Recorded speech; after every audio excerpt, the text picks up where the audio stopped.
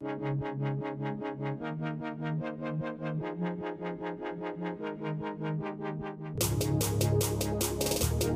my name is Merrill Dubrow, CEO of Mark Research. I'm a 35-year veteran of the research and insights community and the host of our podcast, On the Mark.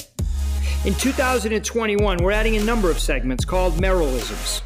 Merrillisms will be less than a 5-minute podcast focusing on a learning, a thought, an aha moment, or something or someone that impacted my 35-year career. Welcome to 2021 and the first episode of Merrillisms. One of my favorite numbers is 7. Interesting that I've had 7 jobs during my 35-year career in the insights community. Over that time, I've had many bosses, some great and some, let's just say, not so great, not so stellar. Probably another Merrillism segment to follow. It's fitting that the first Merrillism that I wanted to discuss is at an event that happened way back in 1991. Yes, I am that old. And more important, I remember the day like it was yesterday. I walked into the office of one of my favorite bosses at the time and my mentor, John Bonney. What a great guy.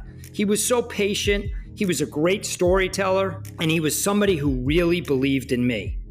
It was my last day working for him, and I wanted to thank him and everything he did for me, the chances he gave me, the learnings, the kick in the ass when it was necessary. But more important, taking an interest in my career and showing me the way and giving me the tools to hopefully be successful in the decades to come. Side note, for those of you who know me, you know how nuts and hyper I am. Well, picture that same person 30 years earlier in almost my junior self. As I said goodbye to him and shook his hand, he said, "Thanks, we're even." I said, "John, excuse me?" And he repeated it, "Thanks, we're even." And I said, I'm sorry, John, I don't understand." He said, "Thanks, we're even, Merrill. We paid you fairly and you worked hard and you gave us what you had.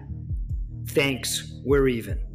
I must admit, as I walked down the stairs and got into my car and was driving away for the last time from that building on Route 9, I didn't really know what he was talking about.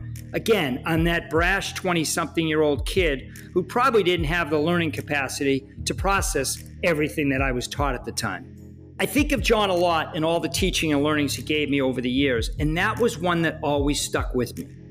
Years later, when I was leading and mentoring a team, I finally realized what he meant. It finally clicked in, and I knew what John was talking about.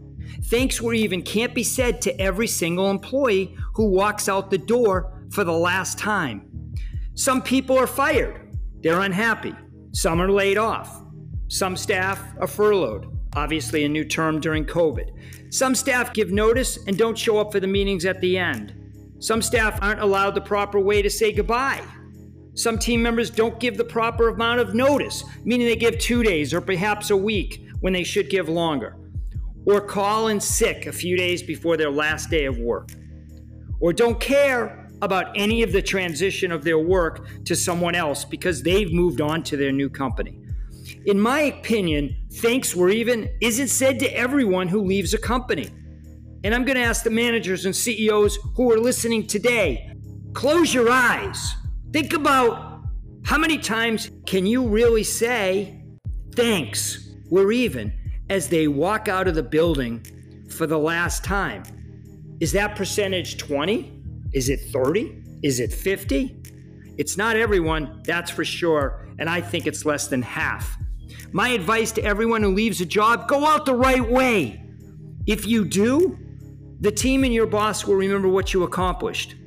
Going out the wrong way means that everyone will remember how you went out. As you know, the insights community is very small, and people tend to have long memories. My name is Merrill Dubrow, and thank you for listening to the On the Mark Merrillism of the Week. Thanks, we're even.